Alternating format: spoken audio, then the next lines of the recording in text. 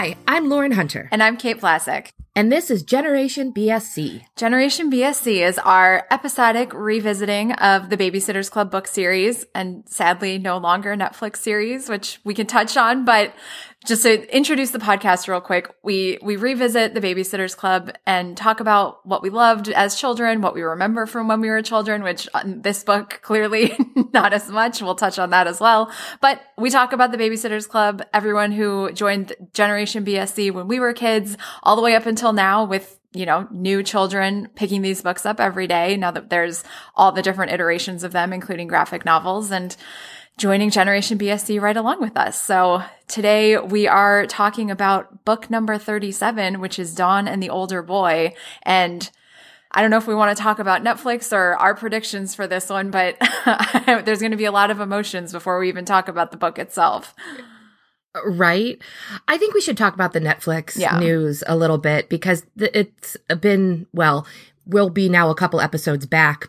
You'll be hearing this. The news has been out for quite a while, but we recorded the previous 2 episodes before the news came out like literally a day or 2 ago before we're recording this now. And I haven't stopped crying. And that's barely an exaggeration. I mean, a little bit, but I've been really, really more upset, especially, did you read the Vulture interview with Rachel Schuchart? I haven't. I've been sort of living under a rock because of work, and I think it's sort of helped me not be overly depressed. I think once I can climb out under this, from under this rock, out of this hole, I will dive into all of the media around this and promptly be sad all over again, which I'm not looking forward to. Yeah, I think it's just... I think one of the things that's saddest for me on like a grander scale, more so than just about this particular show, is that I think when the whole streaming boom started to happen, it was really sold as this, now we can make all these niche things and there can be something for everybody. And there's, you know, it's much more creative freedom, much more creativity, much more, you know, ability to I remember having a whole conversation with someone about how, you know, the devastation over Firefly was never going to have to happen again because we've got all these, you know, options. And I think we're seeing things sort of start to narrow back down again, especially if you read the Vulture article, or when you read the Vulture article, I should say, she does get into a lot of the, you know, not nitty gritty is a little overly detailed, but, you know, some of the more practical business side of the Netflix part of the decision making. And one of the things that I found really interesting because of especially how we approached it, is she said that one of the things that Netflix looks at is binge numbers and like how much of a splash it makes when it's first released. And, you know, everybody all watching at once really makes it, you know, pushes it up the top. And they said that that is not how people engaged with the show. And I know we did it the way we did it for podcasting purposes, but she was speaking more to, you know, the fact that kids, you know, parents aren't going to let kids sit down and just binge, you know, 6, 7, 8 hours of television at a time. Maybe, hopefully, or that's less common than adults. I don't know why we feel better about doing it pushing 40 than I did as a 12-year-old, but you know, whatever. And I've read a couple other things, either from articles, people talking about it, or just the various Babysitters fan things that I engage with on the internet about, you know, it wasn't like somebody just sat down and watched by themselves. It was, you know, more family viewing or viewing with friends, or, you know, like sitting down and talking about it together. In fact, on Pajiba, one of our favorite pop culture websites, they wrote about it and were talking about how it was like family viewing. They would read the book ahead of time and couldn't watch the episode until they read the book, and then they could talk about it. And like, I think that's what's so great about it. So it's really sad that all this optimism I had for this era of streaming is sort of coming to an end, and with it, to an end to such an incredible show that I think had so much potential for where it was going in the future. Yeah, it is disappointing that, and I'm sure it's not just Netflix that does it, but like the only thing that really matters is those binge numbers, or, you know, however many people watch the entire series in the first 30 days. And that's not, I mean, as much as like you were saying, as much as I love binging certain shows, like there are other shows, whether it's this show or other shows, where I do want to stretch it out because I don't want to watch it all in a weekend and then have to wait a year, or maybe not enough people have watched it and I'm never going to get more. And so I've sort of not necessarily wasted the experience, but I've I've, crammed that experience into a lot shorter time frame. And it's disappointing that shows, or not shows, but like the streaming services are only really looking at one thing. And it's sort of the same thing as back before streaming services when it was, looking at Nielsen numbers. And, if somebody recorded it on a VCR or a DVR, once that technology became,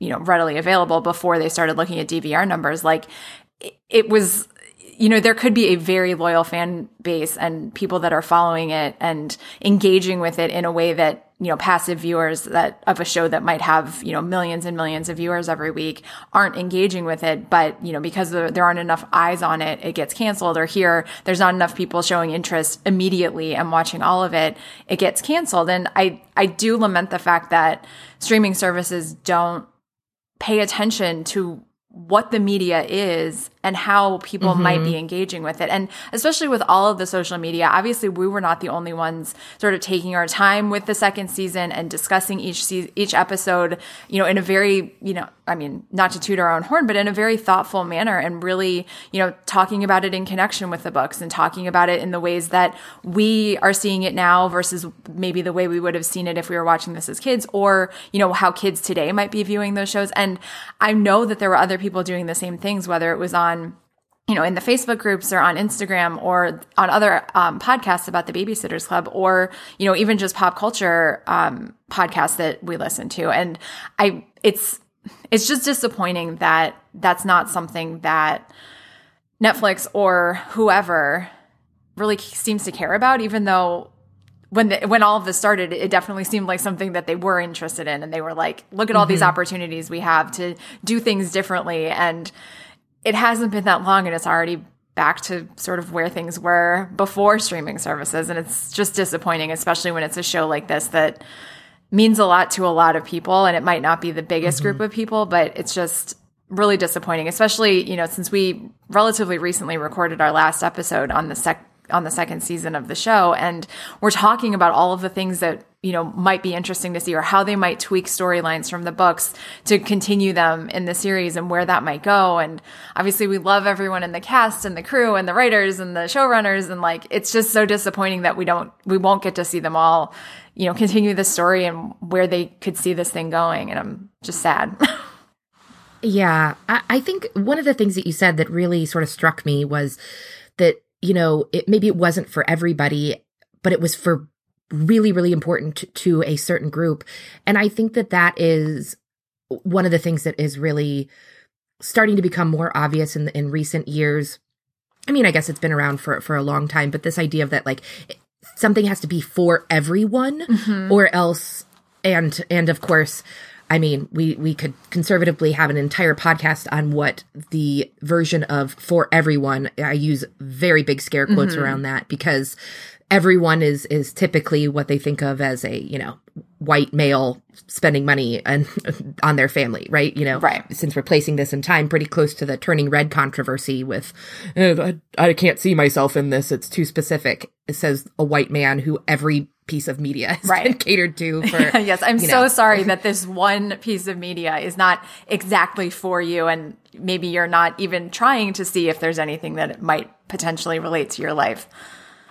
Exactly. So I think that the idea that because it wasn't for everyone, it wasn't worthy, but I don't know. It's just sad. I'm with you, especially on the binge, more and more recently on the binging, actually. For a while there, got very into. I loved the fact that I could watch everything all at once. But you said, waiting a year in between. One of the things that I realized is how much, especially when I binge it, it's there and then gone. Right. And then by the time the next season comes around, I'm like, wait, what even happened? Marvelous Mrs. Maisel just came back after like 2 years off the air, and it just picked up. I was like hoping for some kind of a, previously on, like last season on, because I was like, wait, where is this? Side note, I don't actually know if I like that show, but I can't stop watching it. So anyway. Cosign. I watched this entire last season, and every episode I was like, I hate everybody on this show. I hate all of you. Why am I still watching this? But I couldn't not watch it. Exactly. It's like, it's definitely entertaining, in a, like, I'm not bored, I'm enjoying it while I'm not enjoying, I don't know.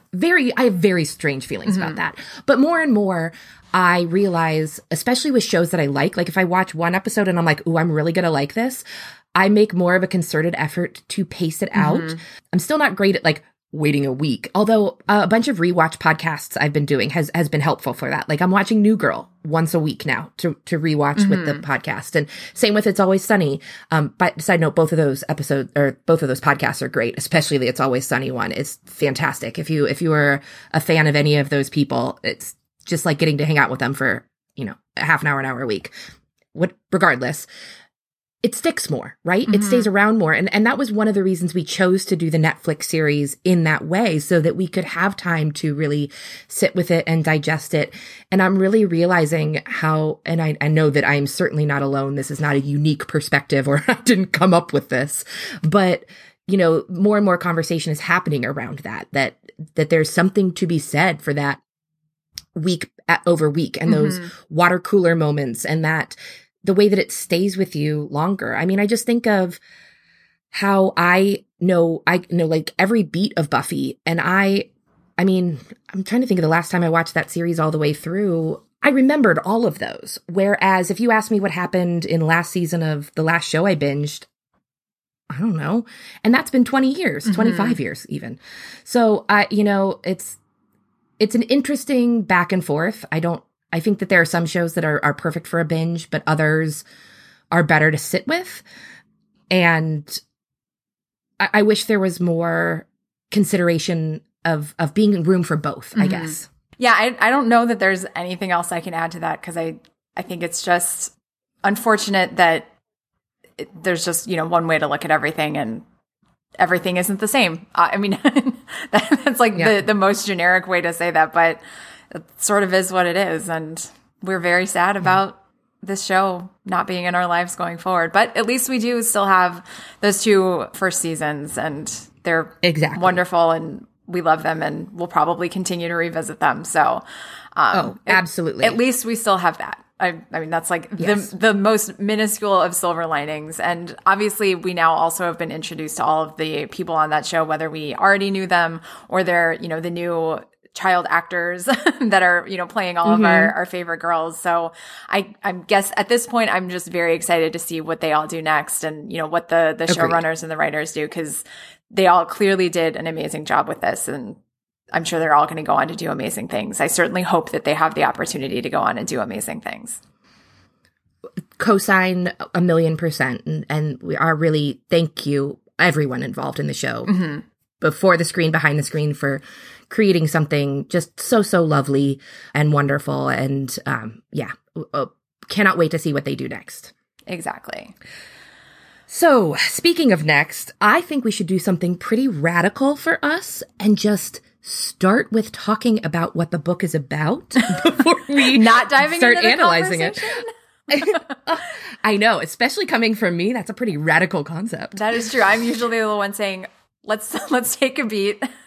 We're like 10 minutes into the discussion, like, oh, right, we never did that. Let's do that. Thank you for being the one to do that this week, because I was about to dive into the conversation as usual. So I think part of the reason I wasn't so like gung-ho to just dive right into the conversation is I don't have as strong of feelings as I do for some of the other ones. That's I'm not a good as point. Like, oh boy, we need to clear the decks. Yeah. We've got to have a discussion. Like, there's plenty to talk about here. And I say, spoiler alert to my overall feelings about the book, is it's not nearly as strong as some of the other ones. Not that that's necessarily bad. Just, I think that's why I'm more like, oh yeah, let's actually remember how we designed the podcast in the first place. Well, yeah, and not to spoil my end result too, but it's not, there's no strong feelings in either direction, whether good or bad. It's just, okay, that was fine. Yeah.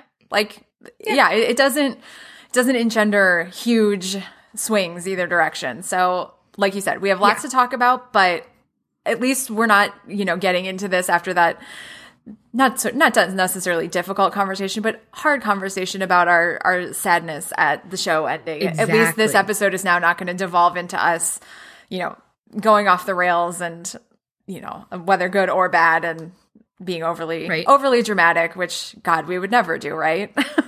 Right. Or even worse, if my off the wall third rail prediction from last episode was true and it turned into a Lurleen McDaniel style. Between that, it would have been fitting after the cancellation of the series, but I don't know that my heart could have handled it. I think we would have had to postpone recording for a week or two before we dived into a Lurleen McDaniel Babysitter's Club book, because I don't think that we could have gotten through it without just breaking down into sobs and right, gross sniffles, and no one wants to hear that. So luckily we're not a good there. look. So why don't you give us the back of the book description of Dawn and the older boy? You have got it. When Dawn meets Travis, she knows he's the perfect boy for her. Travis is good looking, he eats health food, he's from California, and he likes Dawn. But Marianne and the rest of the babysitters aren't quite sure about Travis. First of all, he is much older than Dawn, and they don't like the way Travis is always telling her what to do. Does Travis like Dawn as much as he says he does? The babysitters don't know, but they're not going to let Dawn get hurt by an older boy. I mean, yeah, kinda. Kind of, except the babysitters don't really know anything that's going on until Dawn tells them. So it's not so much that they're like, I can't believe he's telling you what to do. Sort of like our predictions for this book, where it was like, maybe the girls are upset that Dawn's getting pulled away from them and Dawn's trying to fit in with this other group of friends. And that doesn't happen at all. She's sort of dealing with all of these issues, concerns. She doesn't really see them necessarily as issues until she lays it all out for the babysitters, and they're like, actually, that's not great. Right? But it's not like a back and forth between Dawn and the babysitters. It's more Dawn's has her sort of side quest or main story quest, and the rest of them are just sort of in the dark dealing with, a play at the Hobart's house with the Perkins girls, and, what may or may not be happening with that piece of shit kid, Zach, from a couple books ago. And they don't know anything until an offhanded comment about the boy and his girlfriend. Dawn's suddenly spiraling and telling them everything. I think the fact that you use the word or the phrase side quest is pretty telling. And I think that it sort of hits the nail on the head for what I was trying to come up with, why I was so sort of landed on a shoulder shrug with this one. And it's because her main plot does feel more like a side quest. Right. And it kind of felt unfocused and loses a little bit of steam. Specifically the Zach stuff, by the way, is far more strong around that point, around the changing yourself for someone else to fit in, to get them to like you. Whereas I get that sort of started that with Travis, but they really only had that one conversation where he was like, try these combs, you should change your hair. And then that one outing, it didn't, I don't know, it didn't feel like he was overly pushing things on her. It felt like this was more coming from Dawn than from him. I mean, parts of it, sure. And yes, I don't know. That's why it felt muddled to me, if that makes sense. The whole plot line felt a little muddled. I think the fact that I wish it would have either been that he was, so at the end of the day, his conversation with her is, I should back up just a little bit and maybe we should do let you actually give the description. That's what I said before we did sort of, we half-did. We started. We started down the right path, and then we, of course, got derailed talking because that's what we always do. But well, why don't you tell us when we are in the history of the world and who actually wrote this one, and then I can do our description that's a little bit more detailed and nuanced. You got it. So this one came out in September 1990, and we have another ghostwriter. This is Mary Lou Kennedy. So I thought overall she did a really good job of nailing, the tone and it felt very coherent and consistent. In fact, I didn't really realize there was a ghostwriter until after when you had put together the recording guide. So that's a good thing. I think that did that, because sometimes you can really sort of feel the difference. Yeah. But when that was pointed out, there were a couple of details that I went, oh yeah, that's different than how this has been talked about before. So that makes sense. But overall, I thought it was, I wouldn't have known unless it was pointed out. Yep. Agreed. I was surprised as I was doing the recording guide that it wasn't Ann M. Martin still. So, okay. So our slightly more detailed description of the plots here. So the Dawn specific plot. The Babysitters Club meets a new boy in town, Travis, after a sleepover at Christy's house. Travis is from California in East Granola and is gorgeous, so of course Dawn is immediately in love, despite the fact that he's 16 and Marianne's reminder that just because Dawn likes him doesn't mean he'll ask her out. Surprisingly, however, Travis does show up at Dawn and Marianne's house to give Dawn a gift that comes with detailed instructions on how she should dress and cut and style her hair.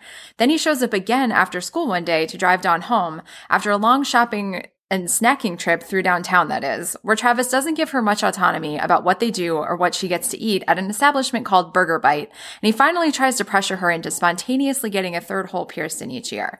Despite him dropping something like infinity red flags, Dawn remains completely smitten with Travis and thinks he knows everything. Christy inadvertently reveals that Travis has a girlfriend, and Dawn decides to follow them after school to see if it's really true and to try to make some sense of the situation. It is unfortunately true, and Dawn is heartbroken. She finally tells the Babysitters Club about what's been going on, and they tell her he's a rat, and Marianne tells her that she has an even better guy for her, Logan's cousin, Lewis. Dawn's not sold on Lewis yet, but she decides to confront Travis after following him and his girlfriend again. It doesn't go well, and then Travis reveals that he's a garbage person who thinks he was trying to help her by giving suggestions to make her a better version of herself in a conversation where he continually downplays Dawn's feelings and gaslights her. So maybe this is her punishment for gaslighting Marianne? Ultimately, Dawn learns her lesson that she should see herself for how great she actually is and becomes pen pals with Logan's cousin, making plans for his upcoming trip to Stony Brook to visit Logan and Dawn. And the Babysitters Club specific plot. So, as noted already, most of the book is focused on Dawn, but the overarching subplot deals with a play written by Ben Hobart's 8-year-old brother James that stars his brothers, the Perkins girls, and the Perkins' dog, Chewbacca, about a dog that gets lost in a mall.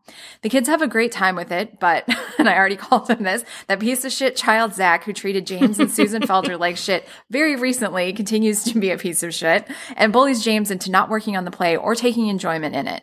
He treats James poorly and tries to get him to change to be more like what Zach thinks he should be, and surprise, that's to be just like Zach. It doesn't amount to much ultimately, as James doesn't learn the lesson Dawn does, but Marianne realizes the connections and uses a notebook entry to point out to Dawn that she and James need to learn the same lesson, that they're great as is and don't need to let anyone change them. Yeah. So here's my first question. Do you think that Travis actually had any interest in Dawn in a romantic sense ever at all? I don't. I don't either. Like, I think for me, one of the biggest things that stood out, even more so than in any other book as I was reading this one, is how different my perspective on it reading this now as an adult must be. I genuinely don't really remember much of this from a kid, especially as I was reading it. Yeah. I was like, no, this isn't really coming back to me. Which, side note, I maintain that there is a plot line where one of the girls is trying to impress a boy and like turns her back on the club. I remember that being a thing. And Lord knows we're going to get plenty of other boy related opportunities as the books go on. So I'm going to just sort of put a pin in that. Yeah, no, I definitely agree. Because that was part of the reason why when we were doing predictions, I was very much like, oh yeah, and like the movies, and like you said, we both both sort of glommed onto the movie aspect of it. But there's definitely at least one other book where there's a group of other friends with a guy that one of the girls is interested in, and she turns her back. It's sort of like Claudia and the New Girl, but with a love interest. Boy. And a group of friends, not just Ashley Wyeth. Right. But for this one, especially at the beginning, I was like, oh, Dawn, he is not interested in you at all. And I was really shocked when like he drove up to the house and sat down with her. And so my first thought was not about like, my first thought was, oh my God, this is a grooming situation that we're looking at. That's 100% what I thought too. I was so like, scared reading this book. Yes. I was like, I was like, oh boy, I've been on Reddit too long because I'm seeing grooming red flags all over the place. This is terrifying, especially in that first conversation. So then, and this is where I think the message got muddled.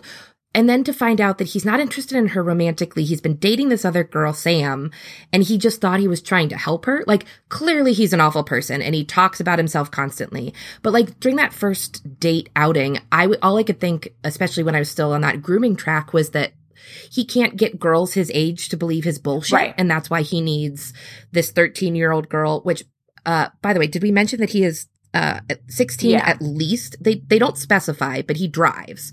So he's got to be at least 16. And, well, he must be only 16 because... Yeah, because Dawn is makes a surprised big that thing. he has his license because no one gets their license at 16, which makes zero sense, especially in 1990. I was going to say... Like, what? Yeah. Side note, I was going to say, I mean, this is more of a random observation. I sort of had it saved for there, but since it came up organically, I'm glad that you agree with me that is total bullshit, because at least in my experience, it was 15 and a half. You could get your learner's permit. You got it like on your birthday, and then you scheduled your test for like your sweet 16. And that was, you know, it was a big ass deal to be driving at 16. Back in my day, a couple years before you, and certainly back in the 90s, you couldn't even get your learner's permit, at least in Ohio, until you actually were 16. So I got my learner's permit on my 16th birthday, and then I got my license on August 1st. So you couldn't, after I turned 16, but before my brother did, and my brother's your age, that's when Ohio changed all the rules to you could get your permit at 15 and a half, and then you could get your license the day you turned 16. So, but yeah, even when I was, under the old rules, when 16 was when you could get your learner's permit, like everyone, like immediately, day you turn 16, get your temps, and then as soon as you can, after you do your driving lessons and do however many hours you need to do, I don't even know if we had an hours requirement the way there is now, but it was like, get it done as fast as possible and take that test so you can drive. Right. Oh God, temps. I wonder if anybody else, that was definitely an Ohio thing. We called our learner's permit our temps, and everybody was very proud of having, I had my temps. Yeah. Jesus. Oh my God, that just made me feel so old. I know. but I do vividly remember, I can sense memory myself, my very first drive alone in that car. It was like the most incredible feeling in the world. So anyway, we are nowhere near that with our girls. But, well, one of the other things was there were restrictions, though, when you turned 16 and were able to drive yourself, that you weren't allowed to drive anyone else unless they were over the age of 18. Like, you weren't allowed to drive other people around. So a 16-year-old picking up an 11-year-old Well, that was also a rule when you got yours. I was able to drive whoever I wanted as soon as I got my license. Oh, well. So apparently my slightly older micro generation was way more responsible and able to drive whoever they wanted, whenever they wanted. Or we screwed up so badly that you guys had to be punished. Sorry. It certainly wasn't me. I didn't get in any trouble driving, but I love that we're talking about it like that's a huge gap. It was like less than 3 years difference.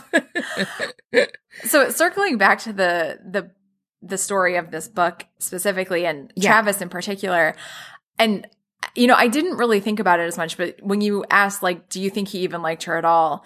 And obviously, I agreed with you wholeheartedly. I don't think he did at all.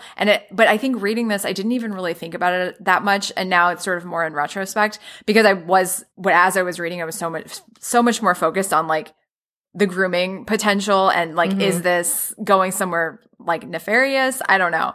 But looking back, why is he even hanging out with Dawn? Yeah. Like, there's no reason for a 16-year-old boy to be like, oh, you should wear your hair like this. Oh, you should wear blue. Oh, here's some combs for your hair. Here's a necklace. Like, let me take you out and buy you some earrings. Like, what's the point if not, I like you and I want to date you, or I'm super shady and I'm trying to groom you because, like you were saying, no other girls my age will like me, so I have to take advantage of younger girls who will be in awe of me because I'm older. Like, I guess I just don't understand. Yeah, like, what is his motivation? Especially because when she purposely bump into him and his girlfriend, Sam. Isn't it Sam? I think it's Sarah. Sarah. Whatever. Sarah, Sam. Doesn't Close really matter. enough. She's a redhead. She's a non-entity in the story other than as an obstacle to Dawn and Travis's love. But she's not surprised. She knows exactly who Dawn is. Clearly, Travis has talked about her, has told her that he was like trying to help her out. I mean, I don't know about you, but even at 16, if I was talking to a guy, regardless of how gorgeous they were, and he was like, oh yeah, I've made a 13-year-old my pet project, and I'm like trying to help her style, that would be, infinity red flags there, right? Too. But seriously, like, what is his motivation if he's not trying to date her? And it's not like she is 11, where it might make sense where he saw her as like a cute kid sister that he wanted to like help out and went about it in the wrong way. Like, I think the thing is his character makes no sense. And I get that we're only seeing it from Dawn's perspective, which is why, like, she's saying over and over again he likes her, and I'm like, yeah, I'm calling bullshit. Yeah, he on that doesn't, one. honey. Yeah, exactly. And I think that we're supposed to get that, but then what the fuck was he doing? Right. Like, what is the point? Why? Like, what 16-year-old boy wants to hang out with, probably, especially in the 90s, like, it was not like really that cool to like hang out with just like one girl unless you were dating her, especially a girl that was 3 years younger than you. Like, I think that's why both of us went to that like grooming dark path, because there's literally no reason, because it's very clear that he doesn't actually like her, which would be its own, sort of red flag. 3 years difference is maybe not terrible, but 13 to 16 is a little problematic. Yes. No, that more very, not a little problematic, very problematic. But but at least we could sort of, if that was the way that it went, it would be like, okay, I don't like this, but in the 1990s, I can kind of understand why they were like doing this as a storyline. But it's very clear that he doesn't actually like her.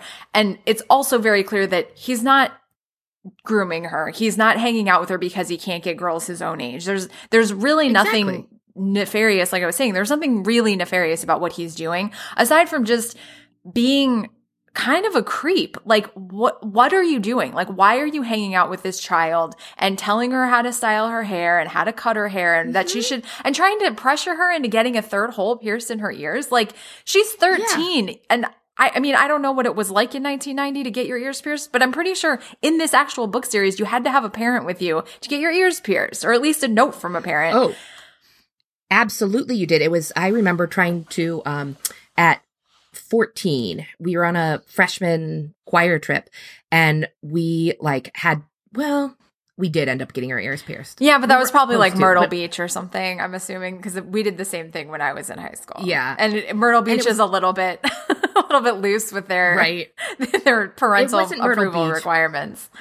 But it was something like that. And it was definitely a Claire's. And looking back, it was probably like a 16-year-old working there to begin with. Right. He wasn't exactly like, but I remember we first went to the piercing pagoda, because that was like the better place to get your ears pierced. And they wouldn't, because you had to be 18 or have a parent. And somehow we talked to the teenager into Claire's into doing it for us. So like, I guess it would have been possible, but it certainly wasn't allowed, or you weren't supposed to.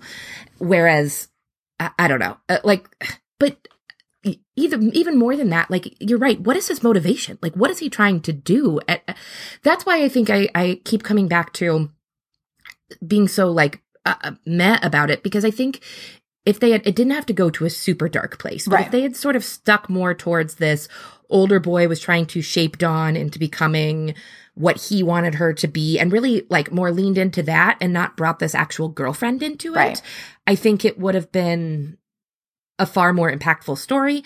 It didn't have to get like we said, it didn't have to get overly dark. Like, as an adult, we could read it and see like how that could go, in a more realistic setting, really, really dark, really, really quick. But for a little kid, not for a little kid, but for the young people reading it, it would be a good message. Hey, this older person is taking interest in me. They want to change me. That's not a good thing, blah, blah, blah.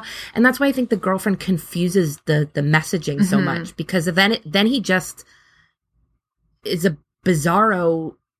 It makes him unrealistic as a character, because who does that? What is that about? What is going on there? Right. Especially since he does, at first I thought we were going to find out he was full of shit. Like, he wasn't good at these sports, that these girls didn't like him, and that nobody in the high school bought his bullshit, and that's why he was looking to Dawn. But it sounds like, that's true. Right. That he is. He's actually playing 3 sports in one season, which I don't think is actually a thing any high school will let you do. But he actually does make all the teams. Christy talks about Charlie and Sam talking about him, being on the track team and on the football team and on the basketball team and the swim team and blah, blah, blah. And exactly. So I think it would have made way more sense if he was very hyperbolic, and, the big twist was that he's actually a big nerd and doesn't really have any friends. And, Dawn had shown some interest in him at Christy's house. And so he sort of, because he's new in town, he only really knows Charlie and Sam, but they probably have big groups of friends, and maybe he hasn't been able to like work his way into making friends with the whole group. And there's this girl who likes him, and, even though she's a little bit young and he shouldn't like her, he has something, and I don't know. I feel, I don't really like that I'm like trying to justify this because I don't think there's any real reason where it's actually justified, but I could at least understand it a little bit if the grooming aspects of it were tied into him, like maybe trying to make himself feel better or look better in a certain way. I don't know. But even then it's still gross because he's 16 and she's 13 and I don't know. I feel like the more we talk about this, the less I like this book. I agree. I was just thinking the same thing, especially because, I don't know, he's just such and I think the biggest problem that I keep coming back to is that we are only getting Dawn's perspective on him. And we've talked repeatedly over the course of these. Now we're at book 37, not to count the super specials and TV shows and all of that fun stuff. But we know that they can be unreliable narrators. Right. Like, we're getting this from Dawn's perspective. She likes him. She wants him to like her. So she's, seeing what she wants to see. That I think is great. That, in fact, a lot of Dawn's crushing on him, oh God, it almost made me cringe in certain places, the way that she would talk about him or either in her inner monologue or like to the Babysitters Club where she's like trying to casually be like, so have you heard anything about Travis? I was like, oh God, but so relatable and so good. And so, yep, that's exactly what it's like. It's still like that. We're approaching 40 and I still am like, if I like somebody, I'm like, so just really casual, you don't want to like overly play your card. I don't know. That felt all very real. Yeah. The only thing that I can think of to sort of justify why he was talking to her in the first place, Christy mentions that, the reason he tried out for swimming is because this girl that then becomes his girlfriend. But earlier in the book, and it just came back to me, Dawn mentions that all the clubs he came into or became a part of. And she mentions the Latin club and was surprised about that one because it's mostly girls. And so I'm thinking, well, maybe he's just a straight up narcissist who just wants everybody to be in love with him. And so he's noticed Dawn's interest and tried to encourage that to make himself like feel better. And I guess that would make sense. That could, if you like look under, not feel better, but like inflate his ego further. Like, right. Oh, this girl likes me, so I'm going to, I don't know. Because they had conversations about whether or not he was leading her on. And I kind of went back and forth on that too, because in some ways, yes, the fact that he's paying attention to her at all is definitely making her think that he's interested, but he doesn't do anything overly like, aside from the gift, I don't know. But he shows up like multiple times and so he has gifts. He shows up at her house with gifts. He takes her out he shows up at school to pick her up, take her home, but he takes her on this, whirlwind adventure downtown, including buying her more gifts. Cause like one of the big things that narcissists do is like love bombing, which you can do with, whether it's words or time or physical or gifts, like, which I think that's when I was like really feeling like he was grooming her. Cause he was like, showering her with gifts and like putting all this attention on her and like telling her what, how she's great, but here's how she could be even greater if she, did X, Y, and Z, wore blue all the time and, fixed her hair in a certain way. And that was really what made me think maybe he was a narcissist because he talks about himself all the time. He doesn't actually care about anything about Dawn. He like literally never asks her a question about herself. So other than like when they first meet and Christy or Charlie or somebody is like, oh, Dawn's from California too. Like that's literally all he knows about her is that, he takes her to a restaurant called Burger Bite and then he orders for her. Luckily, he orders grilled cheese for both of them. But like, there is no reason why Dawn would ever go to a restaurant called Burger Bite because a grilled cheese is also not healthy. It is at least vegetarian, but like Dawn, I cannot see Dawn, at least the Dawn in the books. I could never see this Dawn ordering a grilled cheese. And I'm guessing it came with French fries, which she certainly would never order. And so it's like everything is about him and getting attention from her. And like the showering of the gifts is to get the focus on him, not because he actually cares about Dawn. Because like I said, he doesn't know anything about her. He doesn't ask her anything about her. He doesn't want to get to know her because he just likes the attention. Yeah. I think I got a little confused or a little, it started to throw me off a little because he did do all of that. You're absolutely right. And that's where I was starting to get nervous. But then he just disappears. Like it really is only those, they meet and then it's those two encounters, which are bad from top to bottom. But like, nothing about them he is good. disappears when he gets a girlfriend. That's a great point. And that's exactly what I was just thinking. I was like, yep, you know what? That's exactly what it is. He finds an actual person, an appropriate person right. that he actually likes and then drops her like a hot potato. But I don't think the book does enough to really like show that or explain that he's no longer hanging out with her because he now has this girlfriend, especially because of that encounter with the three of them. Like I said, that he's so like not upset about seeing her, that the girlfriend knows exactly who she is, that that's treated as such a like, oh yeah, it's this little girl I'm friends with. Mm-hmm. Not like, and I don't know. I think we're sort of suffering a little bit from not getting his perspective or not seeing anything about Travis that's not through Dawn's eyes. Yeah. Because I think it would make more sense that, yeah, he's going after, he's new in town. This girl's showing him interest. He's going after her. And then he realizes that he can actually get this better, quote unquote, better girl from his perspective. And so he drops her like a hot potato. But they were never really, I don't know. It's all very strange. None of it's good. No. Strange. It's just, it doesn't feel like it makes a lot of sense. But at the same time, I guess that is also true of relationships at any time, but especially at that age where they don't always make sense. And you are in your own head, and so you have your own interpretation of it, and you don't know what that other person is thinking and feeling. And so it can feel like, I mean, God knows I've been on dates where I've walked away and been like, that was the worst date I've ever been on in my life. And then had somebody call me the next day and be like, I've never had a better time. I can't wait to see you again. And I'm like, what was happening with you? Because I was on the same date and I did not get that.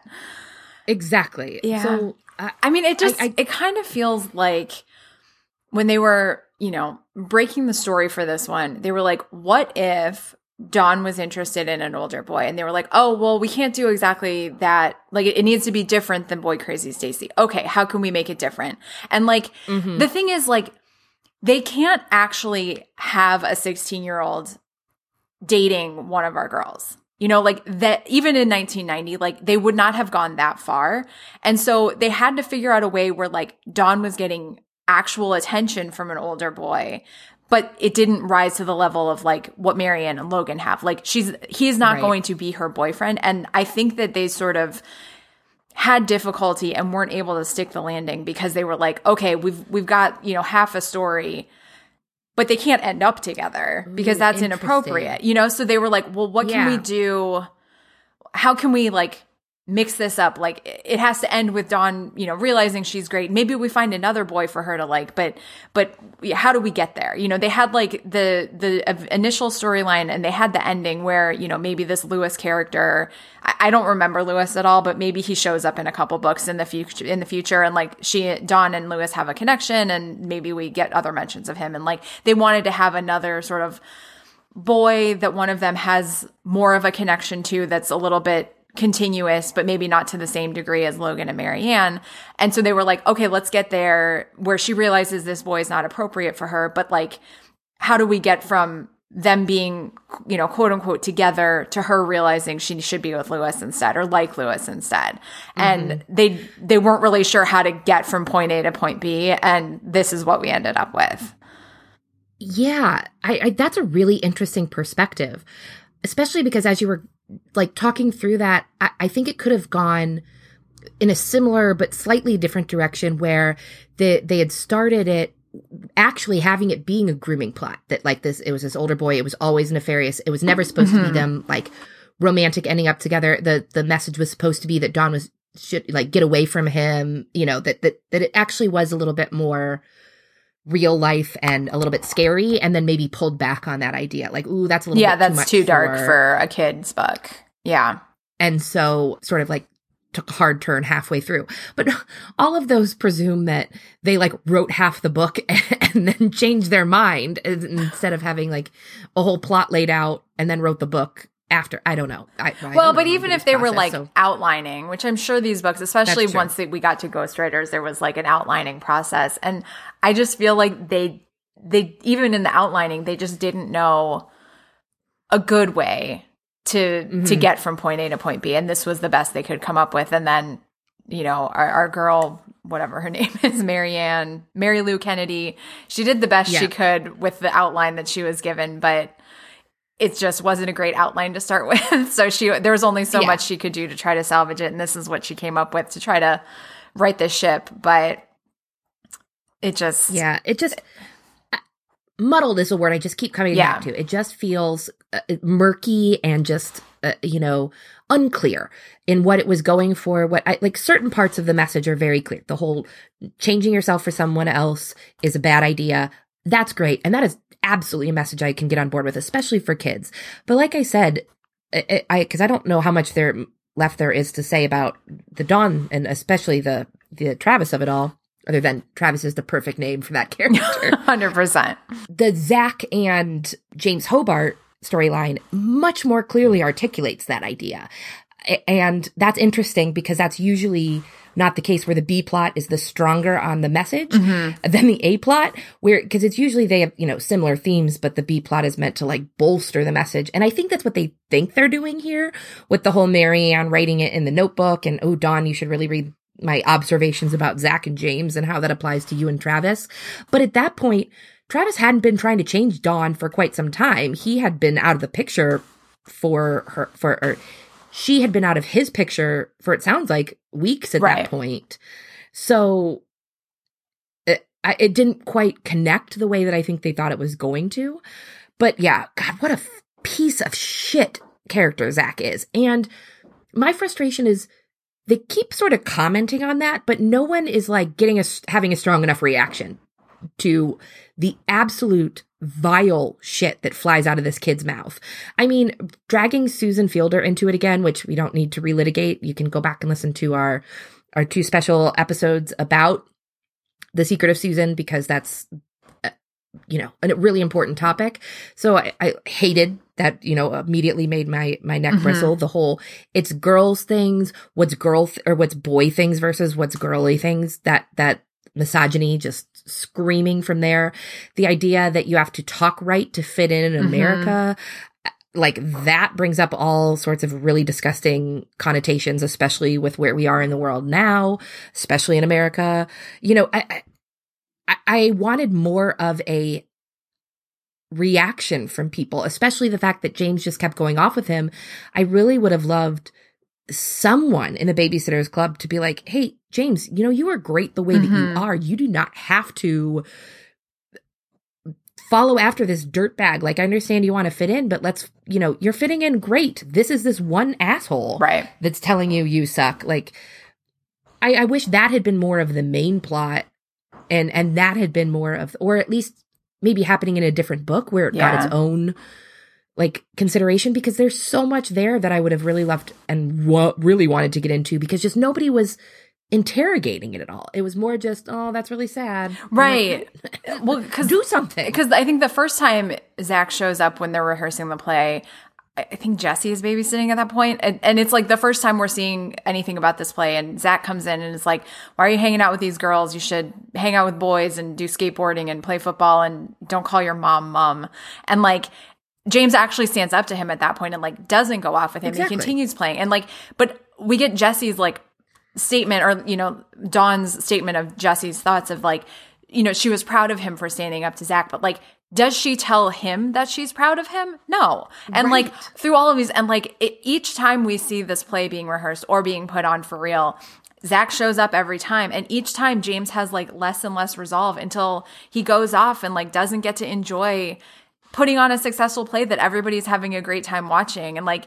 And no one is, we get Marianne saying in the notebook, hey, this happened to James. Dawn, pay attention. Instead of being like you said, James, you're awesome. You're doing a great job with this play. Yeah. You're having a great time with your brothers and the Perkins girls.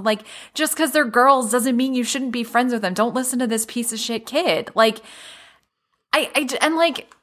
fact that they just let him come around, and obviously they're not parents. They can't really police any of this stuff, but it's why is this kid allowed to come and hang out? He sucks. Like, he's treating the child that you are supposed to be taking care of for this afternoon. He is treating him like shit. He's making this kid feel terrible, and you guys are just letting it happen. You're feeling bad that it's happening, but you're not doing anything to stop it. Not even having a conversation with a kid who is being made to feel like shit to make him try to feel any better. You're not doing anything. And it's so frustrating because I agree with you. I think that there's a lot to be unpacked in this storyline, and I think that it got short shrift in this one. And I think that it could have been a really interesting plot line where it maybe could have gotten a little bit more focus, and we could have gotten some more focus from our babysitters about what's going wrong in that situation and how you maybe should react, instead of, because the way that we leave it, Marianne's like, yeah, James is great. He should stand up for himself. But they just leave it with James being bullied by this kid and going along with him. And like, if I'm a 6, 7, 8-year-old reading this book, maybe I'm not consciously thinking about it, but that's ending up in my subconscious somewhere, that sometimes it's just easier to do what the bully says. And I don't like that as a message for kids reading this book. I don't like it as a message for adults reading this book. It sucks. Exactly. And you know what? I was really optimistic for most of the book. I thought, especially because he kept showing up, I thought what we were going to come to find out is that he was jealous and he wanted to be in the play and was going to become a part of it. And like, that was going to be the resolution of the storyline, is that he was being a bully. And I think it's really important that we are clear that what he was doing was just straight up bullying, and nobody was calling that out. And then we were going to find out that, you know, it was the fact that he felt left out because, like, look at all this fun that they're having. And so they made him a part of it. And, you know, maybe it didn't like make him magically make him much better human, but at least sort of soften those edges. And like, but again, now that I'm talking that out, I don't know how much I love the messaging. Well, all bullies just want to be accepted, so be nice to them, and then, you know. But the ultimate resolution could have been James standing up for himself. You know, it could have, Zach could have remained the same piece of shit from point A to point B. I keep saying point A to point B in this episode. From page 1 to page 120, whatever number of pages there are, he could have been a shithead the entire time. But if James had ended the B plot with him saying, you know what, Zach, I like hanging out with the Perkins girls. I like making plays with my friends. I don't want to be your friend. Please don't bother me anymore. Or something like that. Like, give James some opportunity to tell this kid to hit the road. 100%. Give James the agency, and that makes all the difference. Exactly. Or even better, have the babysitters talk to James and give him the confidence and courage to have that agency. So then at least it's, you know, in line with our themes. Or even like a combination of the two, where James stands up to him and he's like, you know what? You're just bullying me because you're jealous, because look how fun this is. And you don't know what you're missing out on. And then encouraging Zach to be a part of it and have Zach have a little bit of a change of heart and be like, you were right, James, this is fun. You know, maybe I was wrong. You know, instead of having James be the one to learn the lesson, have, you know, Zach learn of a little bit of a lesson too. I mean, either or. I would take either option. I mean, honestly, I would take anything where there's any kind of acknowledgement or agency from frickin' anybody in the storyline. Especially, they make a point to say that there were adults at that last performance. So there wasn't a single adult that said, hey, no, none of this is cool. Yep. I don't know. Wow. We're both getting a little bit more fired up than I thought I would I know. be about. I thought this would be just sort of like, oh, you know, it was fine discussion. And clearly we had more thoughts that we didn't necessarily recognize until we got into the conversation. And you know what? That's one of my very favorite things about being able to have these conversations, is that it does so deepen it, because, I mean, tying it back to that binge versus dragging it out sounds terrible, but like slow roll. For shows, I think that there is really something to be said for having conversations, whether it's, you know, via podcast like this, but like a book club, or even just, you know, sitting down and talking to someone about something that you've read or watched or engaged with, that allows you to help engage with it in a deeper way, that I think is so powerful, that I think that that's something that the binge culture, I mean, I mentioned water cooler moments.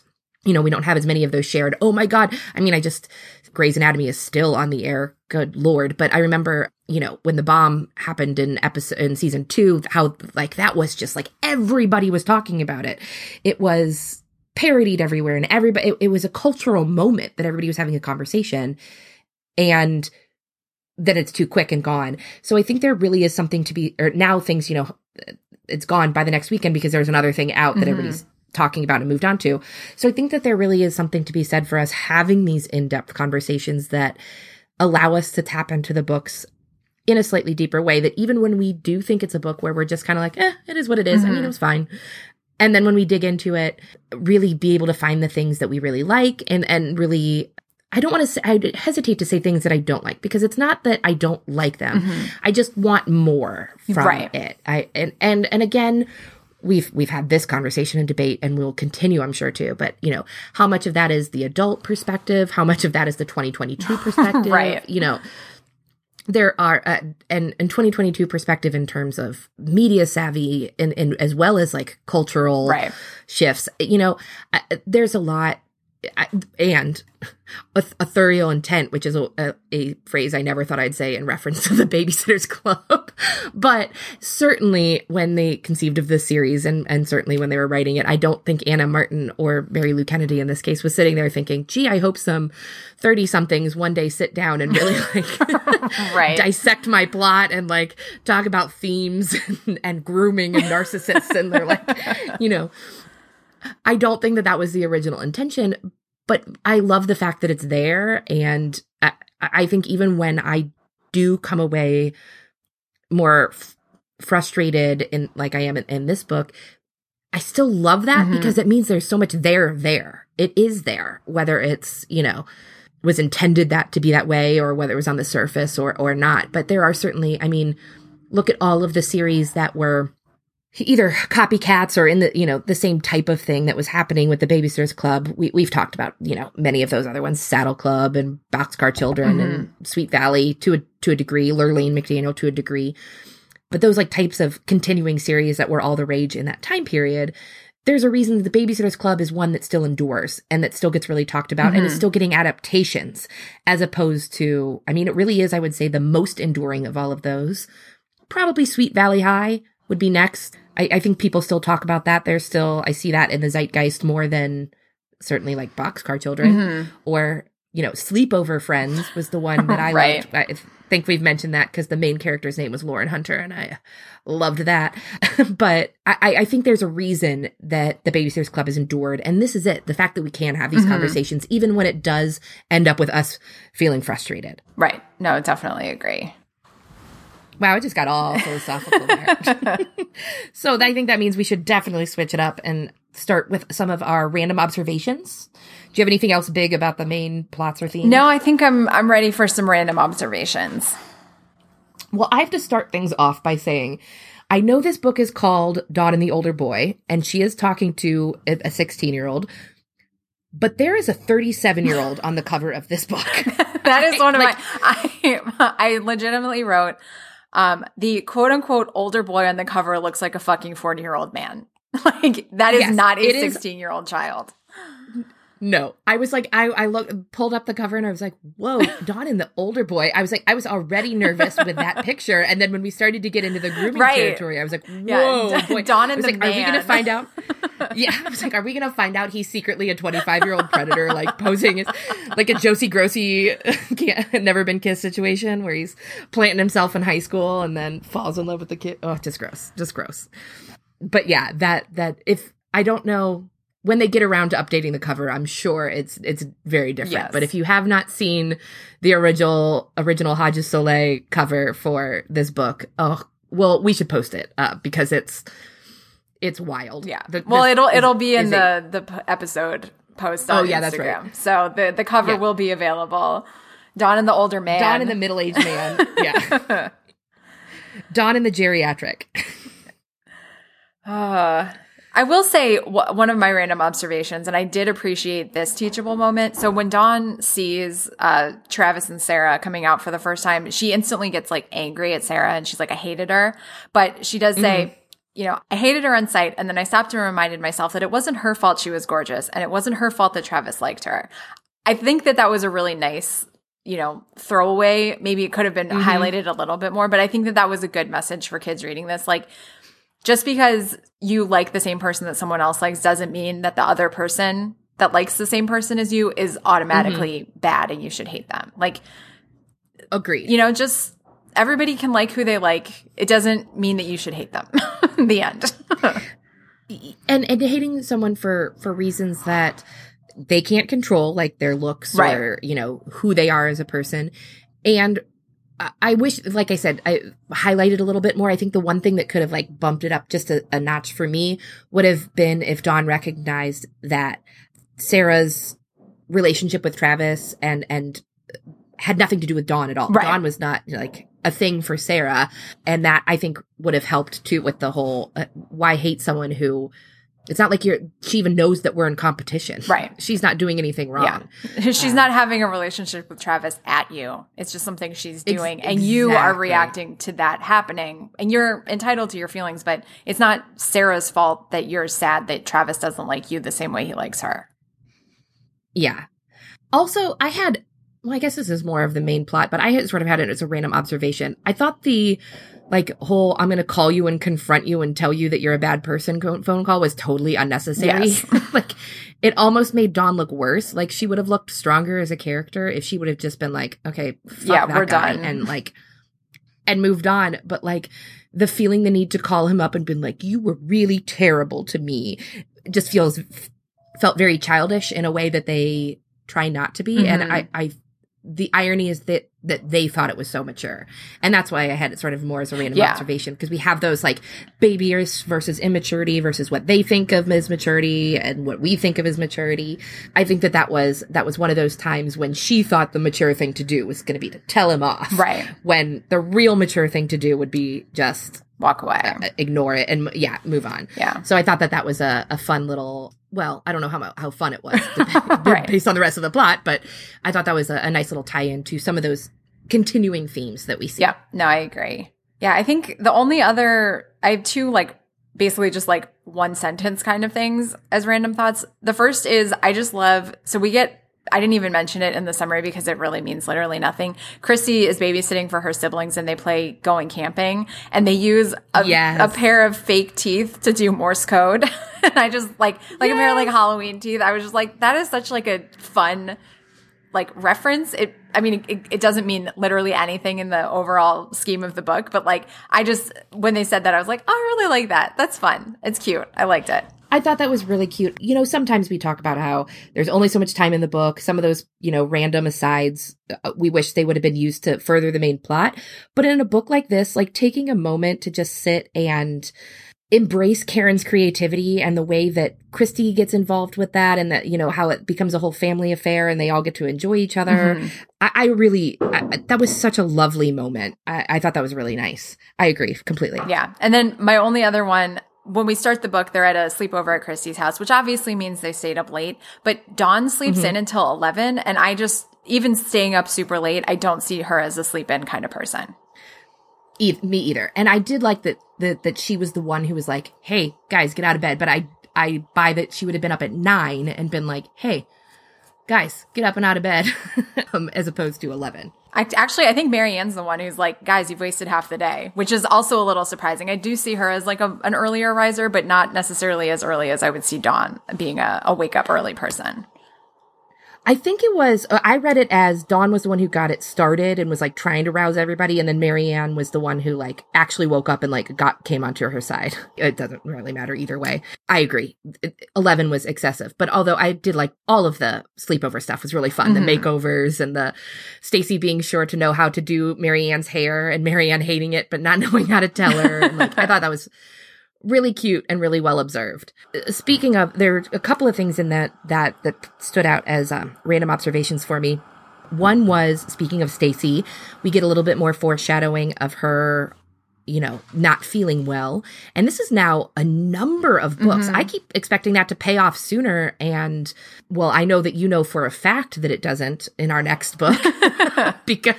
But I keep, this is the really the only like really long-term foreshadowing or plot line that we've really had going on. We do get Lewis, like you mentioned. I agreed with you. I think that I don't remember him at all, but I feel like they're setting him up to at least a book in the near future that he's going to come to town and have some kind of something happen between Dawn and Marianne and Logan and Lewis, and that I'm curious where that's going. Yeah. But the big thing that I wanted to point out is when introducing Stacy, Dawn talks about, how they're divorced and they moved to New York and blah, blah, blah. And then there was a sentence where I literally had my jaw on the floor. She says, about a year later, Stacy's parents divorced and moved back. And I was like, we are within the same year. Right. So what are you talking about? What in the actual fuck? Like, I get, because yes, that is a timeline that would make sense. Right. Not like a book later. Right? It's so, that drove me absolutely up a wall. I almost had to set the book down for a second. I was like, okay, we're like pages in, breathe. But I was like, what? No, you cannot do that to me. I mean, it is one thing to have 13 Halloween dances and just pretend like the other ones didn't happen. It is another to blatantly refer to events that happened books ago as when they are in the same grade as taking place over a year. Ugh, oof. Talk about blood pressurizing. My only other random observation at all was they did explicitly refer to the tunnels this time as Underground Railroad, which we noted last time that they talked about it as Prohibition, and we speculated that it was originally leftover underground that they'd used for Prohibition, and now they did bring in the Underground Railroad thing. So I knew I remembered that. But it's interesting that's not how it was originally introduced, which I know we talked about in that Ghost at Dawn's I don't House think that they've confirmed. I think that was just, it's added as like another, maybe that was what it was used for.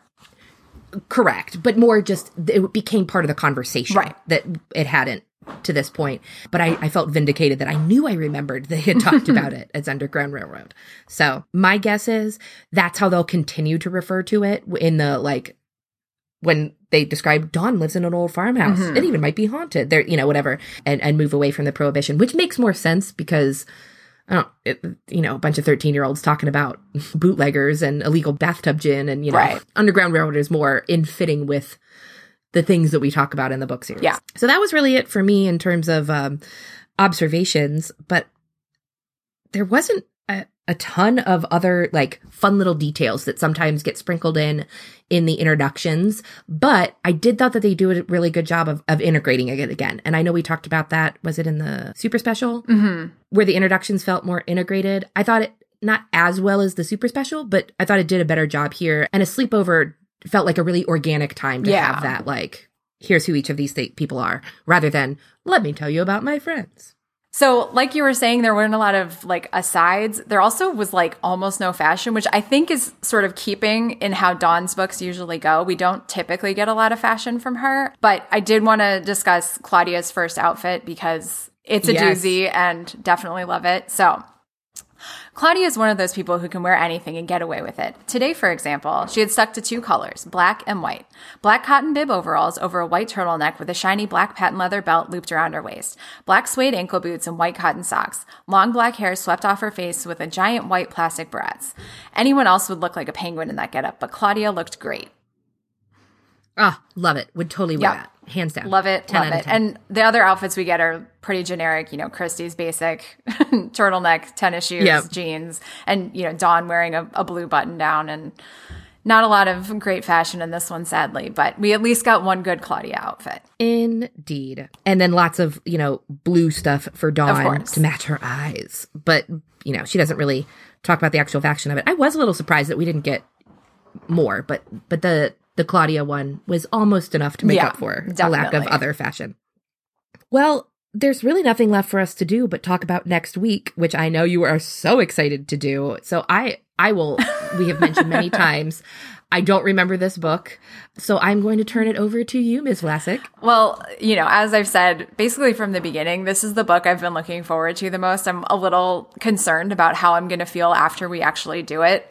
I mean, obviously, I'm still going to love talking about the books, but I'm not going to have this one hanging over our heads as like in the future. But Christie's Mystery Admirer, my favorite Babysitter's Club book, the one that I had Anna Martin autograph when she came to the Hudson Library when I was a child, that I still have, which is like one of the few that I was able to hang on to when my mom decided to give all my books away, because obviously it was signed by Anna Martin, so I had to keep it. Yes, this is the book where Christy starts getting secret admirer, mystery admirer, if you will, letters in her mailbox. I think at one point one gets delivered to Shannon's house. So Shannon brings it over. That's the picture on the cover. There's heart stickers and there's, just a nice note, and it's from a mystery admirer. She gets a few of them. She thinks they are probably from Bart, and she's excited, at least to a certain degree, but she brings them to school to show all of her friends and isn't very secretive about showing them around. And then she starts getting creepier and creepier versions of these letters. They look the same. They're the same, envelope color. I think they're maybe red envelopes or something, and they're stickers. And the notes just keep getting creepier and creepier, including one that has fingernail clippings in it. That is the thing that I remember most from this book. And so we've got this. Christy is, trying to figure out if Bart is now trying to psych her out, because there's going to be a Bashers Crushers softball game on Halloween. All of the kids are going to dress up for it, including the cheerleaders dressing up as the Three Stooges, and one of the girls' pants fall down while they're cheering. Another thing that I always remember, because I was like, oh my God, I can't believe their pants fell off. I mean, I think they're wearing stuff under them. It's not like inappropriate. But so she thinks maybe. Yeah, I didn't think so. Yeah, right. So, she initially thinks maybe Bart likes her and, is trying to maybe ask her out on a real date or something. And then with the shift in the letters, she thinks maybe Bart is trying to, psych her out before this softball game. And then as the notes get creepier and creepier, she's like, maybe he's actually like gonna murder me. Maybe he's a serial killer. Who knows? Ultimately, and unsurprisingly, we find out that Cokie Mason is responsible for the creepy letters. And it's because I think it references back to the time with Old Man Hickory's grave where they, tricked her and her friends and embarrassed her in front of Logan. She's doing this as revenge for that. And then ultimately, Christy asks Bart to go to the Halloween dance with her because, they've resolved everything. Everything's fine. He's not trying to murder her. And I feel like the book ends with a sleepover at Christy's house.